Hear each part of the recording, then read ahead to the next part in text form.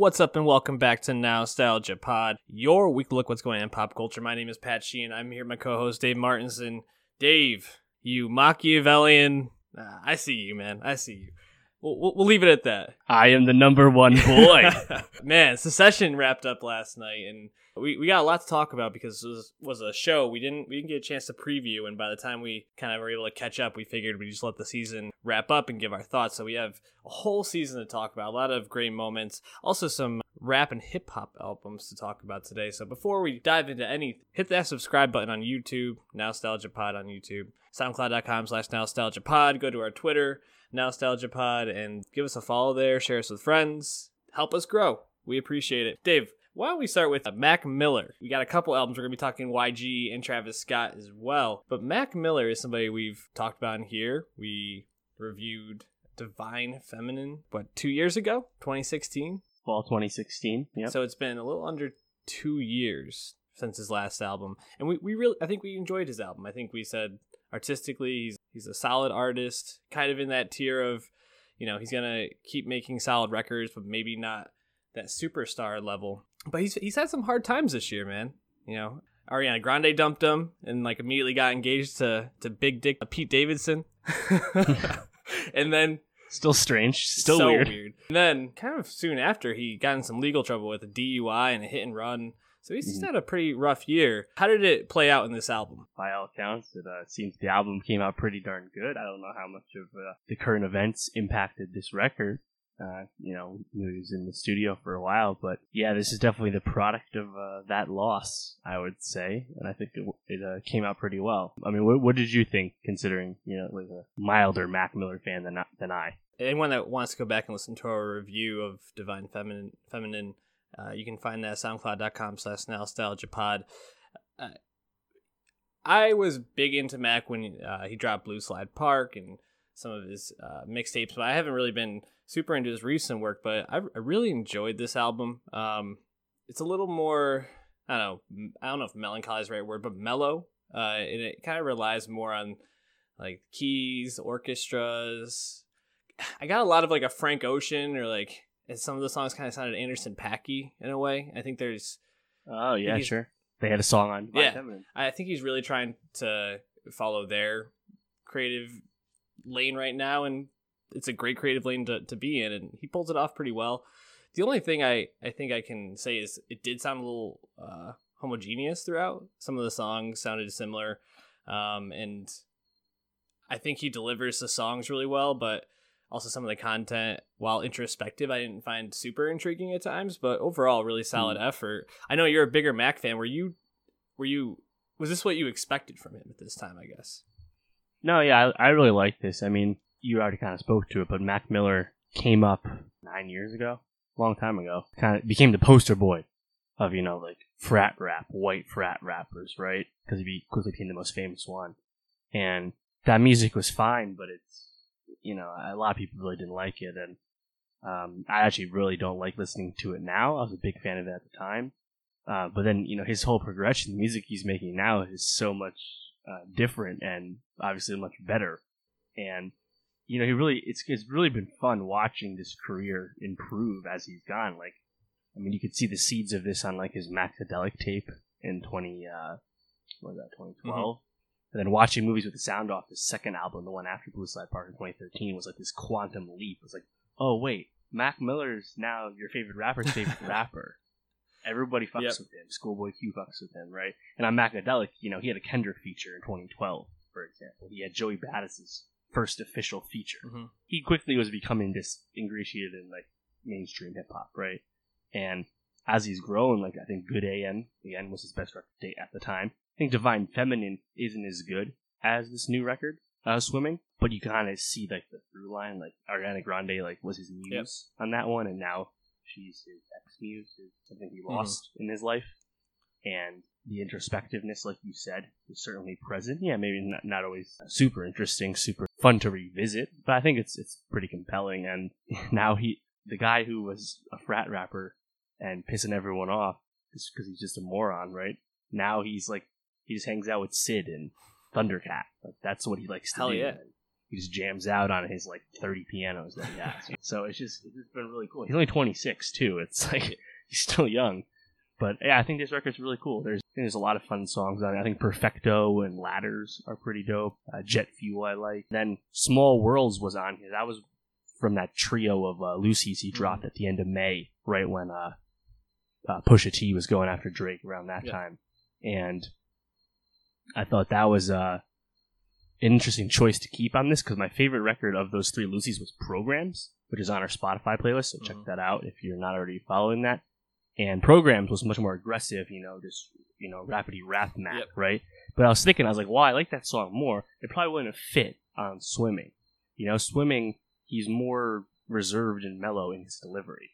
So, I think sometimes that delivery doesn't always work. In Define Feminine, you saw this, where he's, growing a lot as a singer, but he's still not a great singer. So sometimes his vocals can be a little off, but again, he's always seems to be trying things. So I was, again, pleasantly surprised with now he made a funky ass album. It's really cool. Yeah, it's funny thinking back to Blue Slide Park and then this album. Blue Slide Park being his proper first album. Up All Night and like Frick Park Market, Party on Fifth Ave, like such a different sound. I think there's elements to those. I think he always kind of like had like brass sections, and I think there were parts of his just musical interest that he's now starting to explore more with these, and a much more mature sound, like you said. But Mac Miller I find to be kind of compelling. I was checking out his recent Tiny Desk concert, which I think they put on YouTube this weekend, which was awesome. Shout out to him. Yeah, and he's, like you said, he's working with people like Thundercat, Schoolboy Q, some people that definitely Vince. Yep, take a different tone, a different lane in this, and I'm really excited to see where his career is going to go, because I think he has potential to make, and probably not on the level of Kendrick Lamar, but kind of in that same vein, something that could use the sound of To Pimp a Butterfly, and if he has something he actually really wants to say, I could see him having like a record that could be a top 10 record in a year, Yeah, and I agree, and I think what's probably good for him right now is he's famous, he's well known, and he was quite famous pre-Ariana Grande, but obviously that really catapulted him just in terms of casual people knew who he was, right? And now he just exists in a space where the rap game likes him. He's connected as fuck. He started out as independent, one of the most successful independent artists we've ever had. And then he, kind of played out that. So now he's on Warner, and he's a dependable artist for Warner, so he has a lot of label support. But there's no pressure on Mac Miller. Like this weekend, Mac Miller and YG dropped, and then behind Travis Scott. Travis Scott's Astroworld, this big album that everyone has high expectations for, and Travis Scott's never been more famous, with Kylie Jenner and whatnot. And then Mac can just exist, and he can make his artsy-fartsy project, have the critics like it, have his core fans that are still around like it, and keep doing what he's doing. It's really like low stakes for him in the best possible way. And I think that's great. And I agree, I think, with more fine-tuning of the lyrics and stuff, I think he can continue to improve, and he's going to have a long-ass career, and crazy that he's been around so long and he's still only 26. Yeah, crazy, man. So he's still kind of slept on. A lot of people either stopped listening to him as he started changing because they were more fans of the frat rap, or didn't like frat rap, which is a totally defensible stance, and never realized that he got way better and changed. So I feel like there's still, fans to be had for Mac. So I hope this does work for him. I talked about this on the pod, how I got in a brief Twitter back and forth with Hoodie Allen back in our college days, about like 6 or 7 years ago. This was right after Blue Slide Park came out, and I was saying, I think Mac is better than Hoodie Allen, and Hoodie Allen took exception, and we had a short exchange. But it's funny because we reviewed Hoodie Allen last year, and he was somebody I was out on, and I think he actually started to mature as well. Obviously a different sound, and he still, I think, holds more to that poppy, partyish sound that Mac has definitely moved away from. But it's nice to see them both maturing and moving up in different ways. Obviously Mac a different level of artist and respect, but just funny to think about. Why don't we move on to somebody who I know you were really pumped for this album, And I saw your tweets, and I know it wasn't what you expected. YG Still Dangerous, his follow-up to 2016. Stay Dangerous to Still Breezy from 2016. Talk to me about this album, Dave. Yeah, man. YG. Fuck, man. I'm so disappointed. How would you describe YG as an artist? Yeah, well, he became a really exciting artist in 2014. He started out as this LA mixtape rapper, gets put on the map with Toot and Boot It from like 09, which featured Ty Dolla $ign also. And people were like, oh, YG, cool. And then his debut album, My Crazy Life, comes out.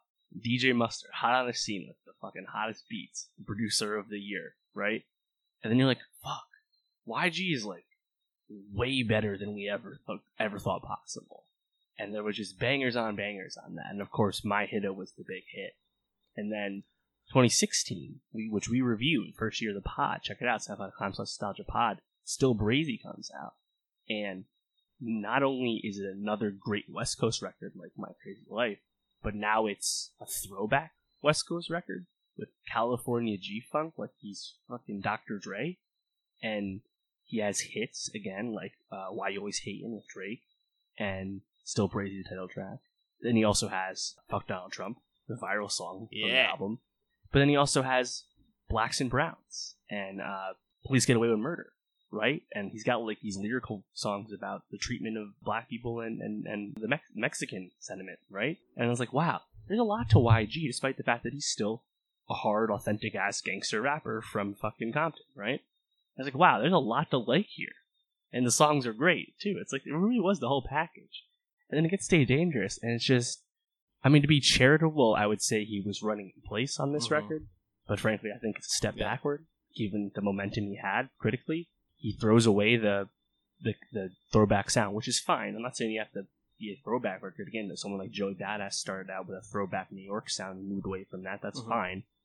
But what he replaced it with is just generic and doesn't feel special. Right. And frankly, I think a lot of the songs, he doesn't really sound like himself. I think Bombtown's Finest, the last song, was where he finally said, oh wait, there's like that YG cadence and YG charisma we remember. But on a lot of Stay Dangerous, it just felt generic. And YG hasn't felt generic in 4 years. Yeah. So I was just very disappointed. Yeah, and I also felt like a lot of his rhymes on this were lazy. I can't remember which song it was, but he actually like starts to recite like Duck Duck Goose on one of the songs, and I was like, "It's on there, dude." Like you started off your last album with "Who Shot Me," like an introspective look at actually being shot in the studio, and then like that kind of set the tone for the whole record and where you were going. And then talking about freaking Duck Duck Goose on this album, it was a little disappointing. And I also thought, DJ Mustard isn't what he used to be, but still, like, he used to have that like bouncy, like, just it would just pull you into the songs, and now these kind of fell flat, other than maybe we talked about this off air, but Too Cocky seems to be the song that I think everybody's taking away from this album, saying that there's still a lot to be excited for with YG, and there is. I mean, this is a bad record. It doesn't mean he's a bad artist, and he's got an incredible look going on right now. Those like that leather shoes with those small glasses, freaking hilarious, man. But just, I mean, for someone that moves so deep lyrically from where My Crazy Life was to Still Brazy, and then this, I don't know. It's disappointing, and I hope he's able to find some people that push him a little bit, because he also seems to just kind of feel content with where he's at. Yeah, I mean, I guess he's entitled to a victory lap. Fine. I just thought it would just come out a little better. That's all. And I was kind of worried going in, just because all the singles leading up, Suwoo, Big Bank, and then Handgun with Rocky, and I was like, yeah, none of this really sounds like YG. Like, Big Bank's just a fucking trap record. Anyone could have made that. And guess what? The best part's Nicki, not YG. Yeah. So it's like, and Handgun, I every day I decide I like it or I don't like it. I don't know. And Suwoo is forgettable. So it's like, I don't know. I was just flat out underwhelmed. And I think 666 with Young Boy's all right. I think Power with $.'s fine. I thought Slay, Quavo's got a generic hook on there, but it's still a catchy ass hook. Yeah, I don't have a lot to say. I wish I liked it more. Really do. I hate seeing you this way, man. I know that usually you can find some positives even in the records most people don't like. What about Travis Scott? So, I mean, this is a guy who, he's dropping his third album. He had Rodeo back in, what was that, 14? 15, and then, what's it called? Something at Night. It says McKnight. Birds in the Trap sing McKnight in 2016. And then he had Huncho Jack with Quavo, which was an underwhelming project. But his star has really, you mentioned this earlier, really risen up. I mean, he headlined Governor's Ball. He just headlined Osheaga. I think it was literally last night or maybe 2 nights ago. It was a release date. Oh, so it was Friday. Friday. So, I mean, this is a guy who, I mean, if you look at festivals and just popularity, seems to be skyrocketing. But I'm not sure if his catalog necessarily warrants that. You saw him at Governor's Ball. You said Stargazing was an absolute hit and that he brought a ton of energy and the set was crazy. So I was expecting a lot from this album. And Astroworld, first of all, he kind of just dropped the release day out of nowhere. A week before. It's an hour long. And I was like, oh, here we go. It's either going to be a lot of good, a lot of bad. And I thought it was good and a lot of mediocre. I don't know if there's a lot to really dislike on this album, but I'm not a big Travis Scott fan. So as someone that's a little bit more well-versed, a little bit more familiar, is this what you were expecting? Because I hear people were waiting for this album for a long time.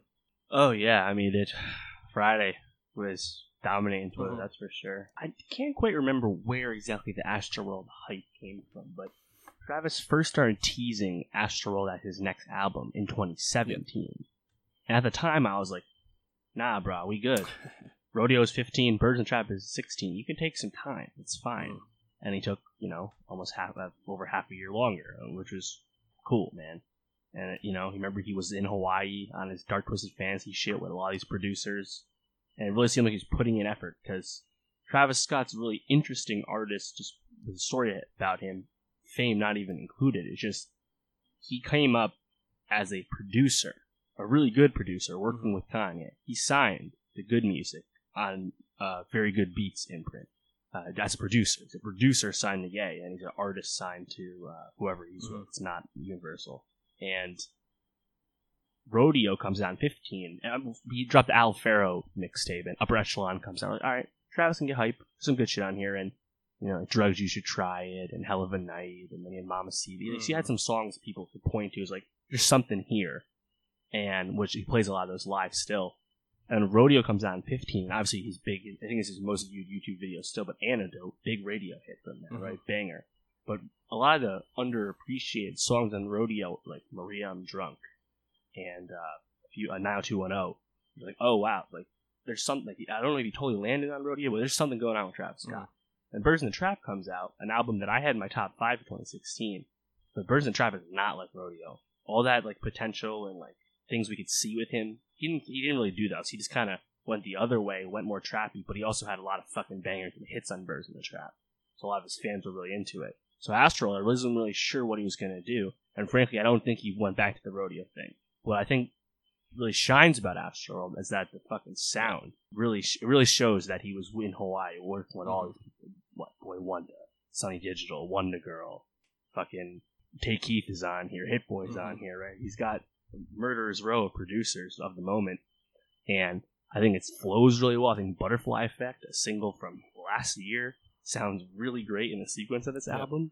And another one of his songs, like Stargazing, that's way more hype when he performs it live than his studio version. But yeah, I think obviously he's not Kendrick Lamar with the pen. No. He is suspect. Some clunkers. Sip the Remy, keep it papoose or whatever. Yeah. I was like, groan. Or I tell her BYOB, that means bring your own booze. Yeah. Bro, literally none of your fans need that explained to you. Come on. But yeah, I think the vibe is what people wanted, and I think there's a lot of hits on here. But there's filler. Don't get me wrong. Yeah, there's definitely filler to it. But Sicko Mode with Drake, I think people are gonna point to. I think that song is hot, dude. Like that production is ridiculous. There's the 3 beat flips, 4 producers on it, but I think it's the middle part, which I think is Hit Boy. fuck, like you just listen now with great headphones. That's a masterclass production. That song. And that's before you had the Drake and Travis. And having that following Carousel, which Frank Ocean like semi-rapping, semi-singing on that, which I also think is a hot song. And then later on, you have Stop Trying to Be God, which I think actually is a really great song. If you have some really good headphones on, you can hear a lot of little things in the production of that. And then a song like Skeletons, he has freaking Kevin Parker from Tame Impala making a beat for him on this with The Weeknd and Pharrell on this track. Correct. Crazy. Like he's, you talk about like Mac Miller's album and how he has the sound, but it's kind of a small record. Does he have any features on it? I think it's just him, right? No. Yeah, I don't think I think it's just him. He might have had like Thundercat on an instrument. But no singing features. And then he might have had Snoop Dogg, I think, behind one of them, maybe. I don't know. Yeah, nothing credited. Okay. And then you come to this, and you have all these collaborations and all these different influences, all these producers, all these musicians. This is why you come. And, doing some reading, I saw a lot of people saying he was people have compared him to Kanye in the way that he's a great collaborator, and he can get a lot of people to come to these records, and he can get the best out of them when they come. And if you're comparing it, if you're comparing him as an artist just in that vein, I think he's up there, because pretty much everybody that comes on, except for obviously Nav, who's been clowned online incessantly. I think everybody that comes on this does pretty well. Sway Lee also stood out to me a lot in this, sounding really good. Mm-hmm. Yeah, I mean, Sway Lee's got background vocals on Sicko Mode, and he's got that real feature on R.I.P. Screw. You mentioned Stop Trying to Be God. That has an obvious James Blake performance, but Stevie Wonder's on the harmonica.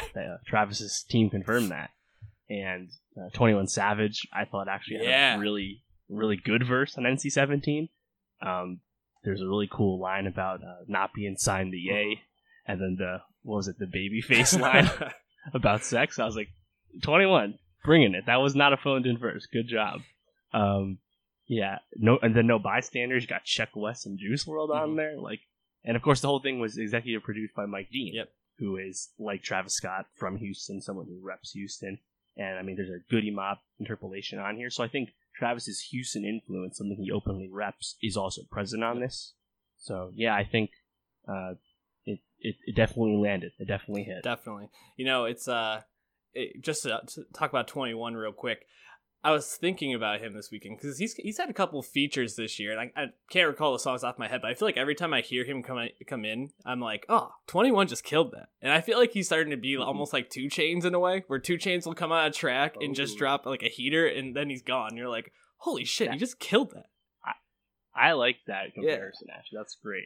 And it's funny because Birds in the Trap, 21 was featured on Outside. Mm-hmm. And that was really the first feature I really liked from 21. When he first came up, I was like, I don't know about this dude, but he got way better, obviously, and he's on quite the run. So, and obviously there's a song with Takeoff and Quavo on here too, which I think is pretty solid as well. Mm-hmm. So, and then Astro Thunder, great vibe song, also happens to have John Mayer and Thundercat helping make the song.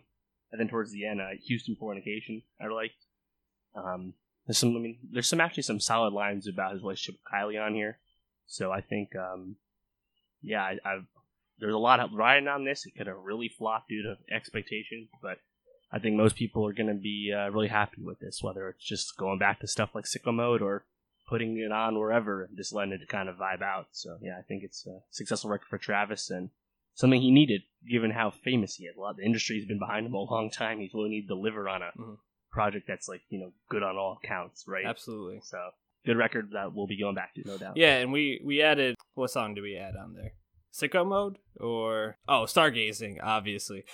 Yeah, so check that out. You can go to our Twitter and click through the links there, and there's our Nostalgia Best of 2018 Spotify playlist. Give it a listen.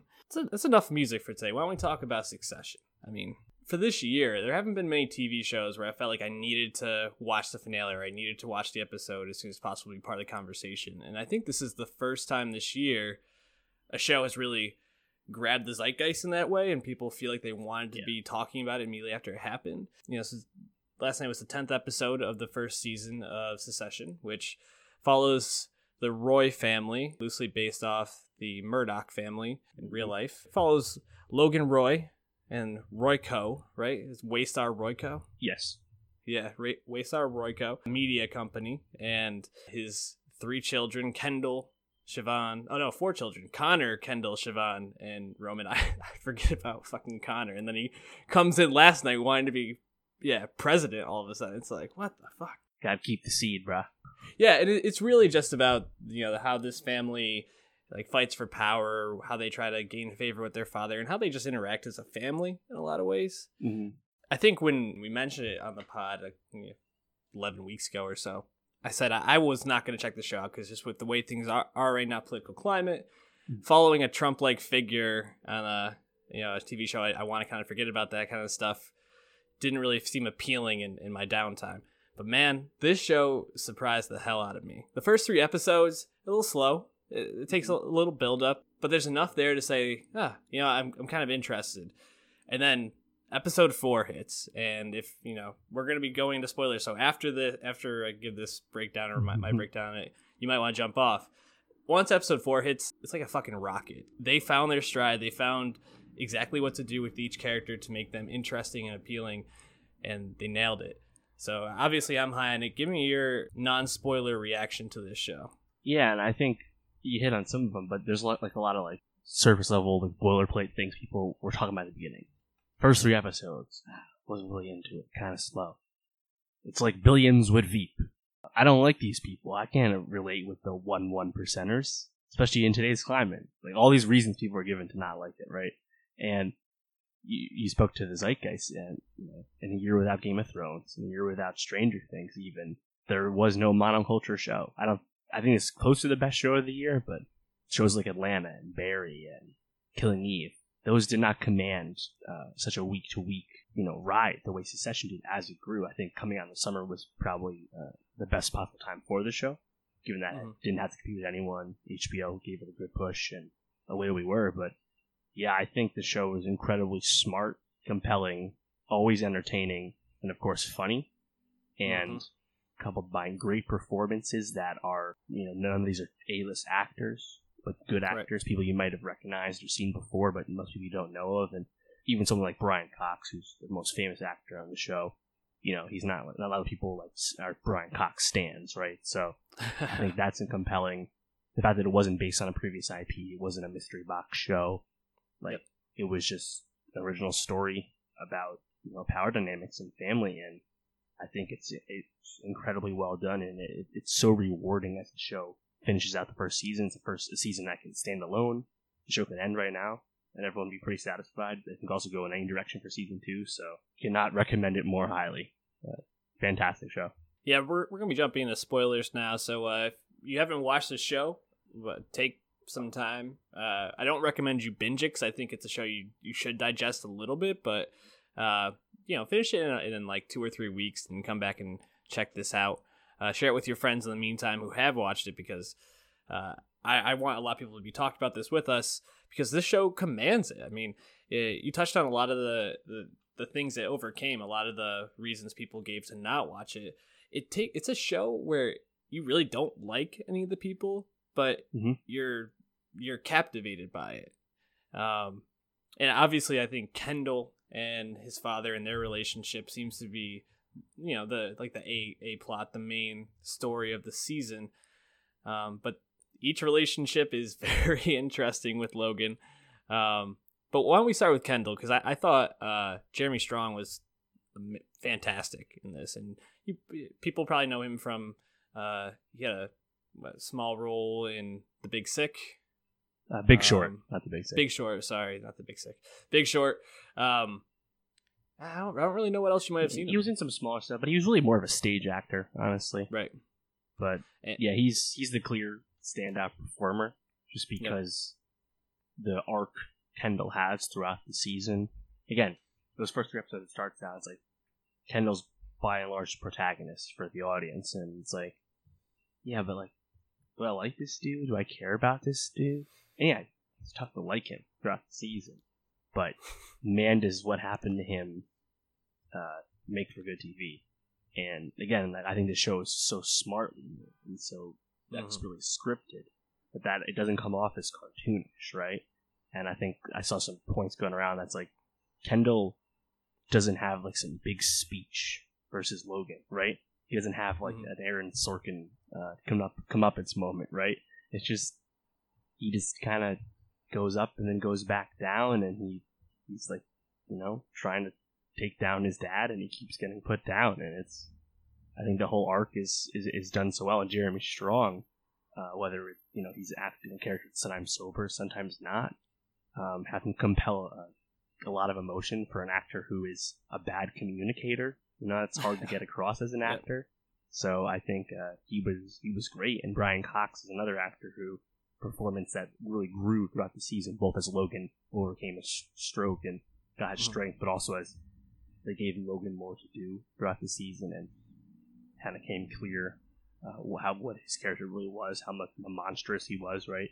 So yeah, I think their relationship was so compelling, and that's actually something about season 2 that I really, you know, you could talk yourself into any new plot just because, like, where they go from here, they can't run back what happened with Logan or Kendall again, you know? Right. Yeah, you know, you were talking about how he conveys so much without having a character that can really speak well. I'm thinking about last night's episode, like watching him walk up the staircase to give his father the proposal to buy the bear hug, and man, like you just watching him walk through that crowd, and you could almost see like every emotion that was going through his head in that scene. It's so well portrayed. And then his big line is, "I wanna do good things." Mm-hmm.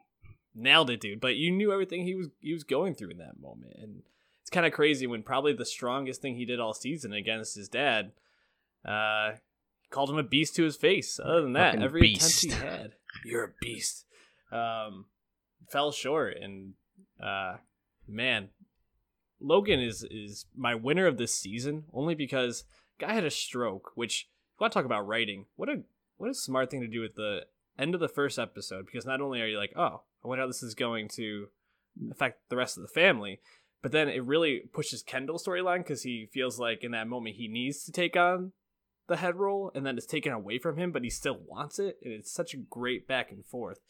But I mean, he overcomes the stroke, he overcomes a potential overthrow of him, then he stops the bear hug when he gets the dirt on Kendall at the end. You know, the whole time he is battling Siobhan's, you know, the senator, the person Siobhan standing Bernie for. Sanders. Yeah, exactly. There's a lot of interesting stuff going on. What other performances really stood out to you from this season? Well, yeah, I think the show again doesn't have any like A-listers really, besides I guess Brian Cox, just because of longevity. But it's a deep cast of talented performers, right? I mean, obviously all the kids are really good. Kieran Culkin as Roman, I think his performance is just interesting on a surface level, just because he's more like tuned up and amped up as a performer in those first few episodes, and then as they kind of like tweak Roman, the show gets stronger. Don't know if it's a direct correlation, but it's something that happened. But Kieran Culkin's really good. I mean, again, he's Macaulay's brother. You know, Rory Culkin's a little hotter right now, but Kieran was in Fargo season 2, for example. Sarah Snook is great as Shiv. I think Shiv is probably the most competent of the kids, but also as you go through the season, also really hard to like and root for, you know? Yep. And shout out to her as an Australian, really nailing the American English accent. Seriously. Matthew McFadden as Tom, also an Englishman doing a really good American accent. And I think he's awesome, and he's someone like, oh, you didn't really recognize him, but yeah, he was in all these British prestige shows like Howard's End this year. And again, someone it's so rewarding to have TV do what it used to do all the time back in the day. Oh, who's this dude? Oh wow, I like this dude now. You know, I didn't really know who he was. And Alan Ruck, more famous than the other people, as Connor, another one who he's like a lefty specialist in baseball. They use him for special roles in the show, but then they start expanding his role to like a multi-inning reliever by the end, right?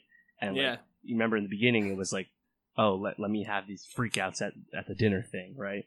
And he has these great moments, but then like by the end, as they start to develop his relationship with his not really girlfriend. The And hooker. then, yeah, and then he has some ridiculous things said in the finale leading up to that. So I liked him a lot. And then Nick Braun, revelation, definitely the big winner in terms of talent as Cousin Greg.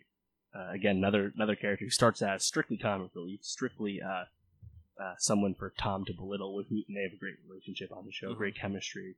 But then he starts to be, get a little Machiavellian, right, as Kendall says, and really develop as a character and someone who I'm really curious to see what continues to happen to him. Greg the fucking egg, and even like some of the supporting characters, like Arian Moyed as Stewie. He's great too. So I think the whole cast is fucking bananas in a great way. Yeah, it's funny to think about where each character is really going this, what their motivations are. And I feel like the last episode did a really great job. The finale did a really great job of taking the three main ones, Shiv, Kendall, and Roman. I keep wanting to say Romulus because they call him Romulus so many times by the end. And like turning them back into children. Obviously Kendall after he crashed into the water and kind of killed that guy. Chappaquiddick. It's hard to, basically Chappaquiddick 2.0. Just the way he looks the next day is very like childish and small. That was a smart to put him with Cousin Greg because he's just Nick Braun's such a big or tall guy. Shiv with Tom and basically being like a commitment phobe and feeling like she can't really love anybody and make that sort of like long-term solo commitment. And then on her wedding night at that. And then Roman watches his big thing to impress his dad literally blow up and then just wipes his mouth and acts like he didn't even know. Watching all three of them turn back into children was just incredible TV. Right. And then you see Tom and how he's starting to kind of just get eaten alive by this family. He goes from being this like pretty sweet guy who will fuck with Cousin Greg to actually being a cold-blooded killer, making him put the wine back in the wine bottle because that was his parents' contribution to the wedding. So, and Greg, like you said, he's the one who's growing the most, but he's probably the one that you can most purely root for because he's such a bystander, and he even says like, I'm glad you're buying this out because we need these family politics to stop. We need like all this evil backstabbing to stop. And it's like, no, dude, you don't get it. This is the family. This is the game, that's Logan's whole thing. And he's at and Cousin Greg's at the crux of one of the untapped threads for next season. Yep. All the documents he copied about the sexual misconduct on the cruise line, right? That we still don't really know how the extent of it per se. It could be even worse. And you mentioned making the kids be back as kids again. Again, they're all like 30-something adults in the show, but I think that's how Logan knows how to handle his kids when they're actually acting as kids. Like he never, as far as we know, he never could really handle Logan or Kendall becoming an important member of the company.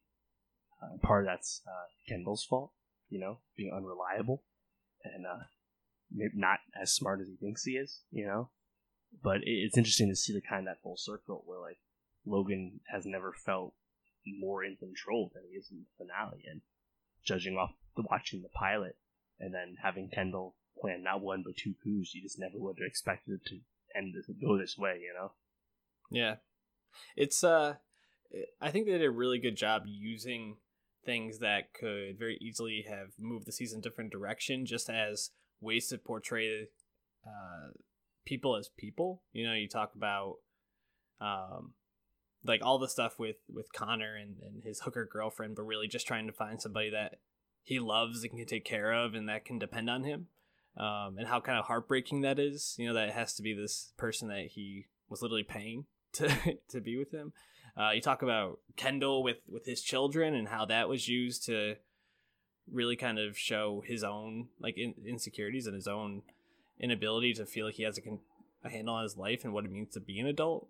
And then his drug use as well, which can usually kind of derail a season. That's what his whole arc could have become about, but it was used more as just a way to show that this was a person who has a lot of demons and can't really cope, and Obviously, it was used as a driving force towards like the big Chappaquiddick moment. Driving force, eh? Yeah, there we go. But yeah, just and a lot of really great plotting and writing, and the show can, like you said, can go in 100 different directions with all the stuff that they've talked about this season. Do you think this is a show that can have like a long-standing time on HBO? Because like we said, we don't really have characters here that we like, other than maybe Greg. Yeah, I Tom. think 3 seasons would be perfect.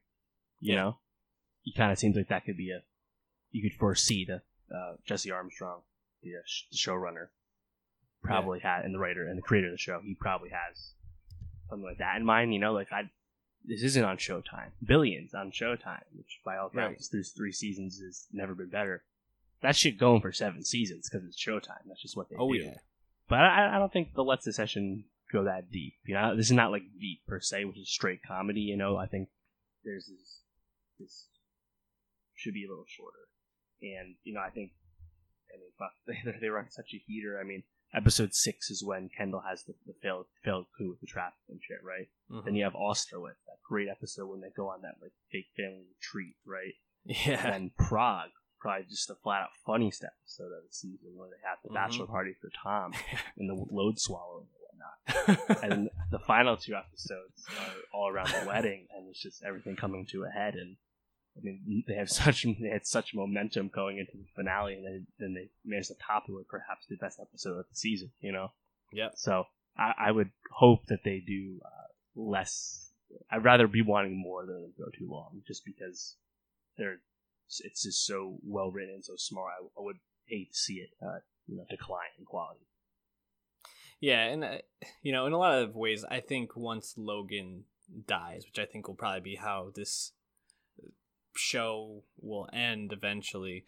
Rupert Murdoch's family, or Rupert Murdoch, sold the business before anyone in his family could actually take it over. So, if they're following that as a blueprint, they have a great ending already in place.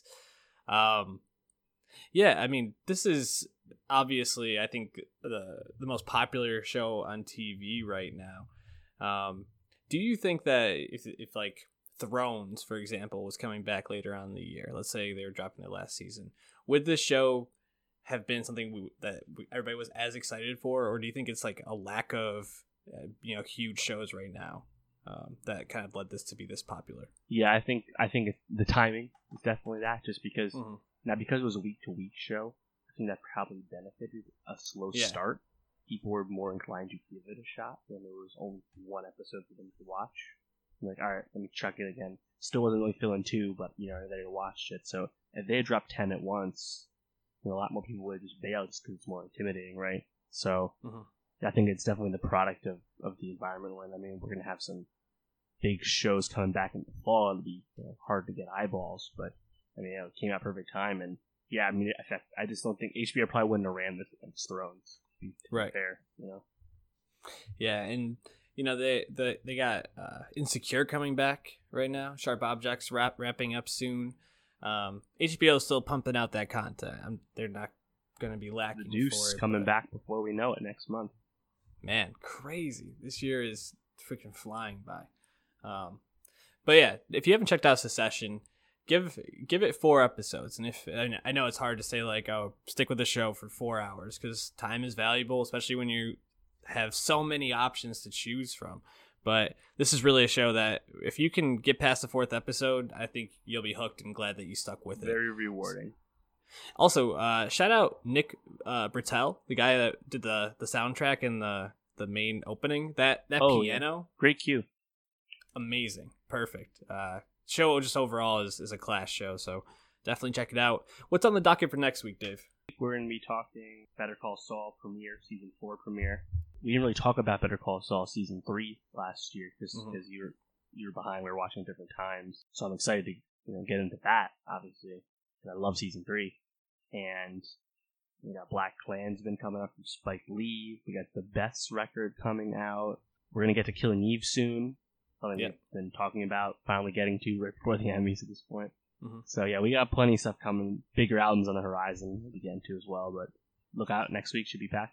Yeah, a lot of content. We'll also be giving a little preview of what we're excited for the fall. A lot of interesting things. Vampire Weekend headlined Lala this past week, and I streamed their set live, and they crushed it. They played A-Punk 3 times in a row after they came out, which I thought was an interesting choice.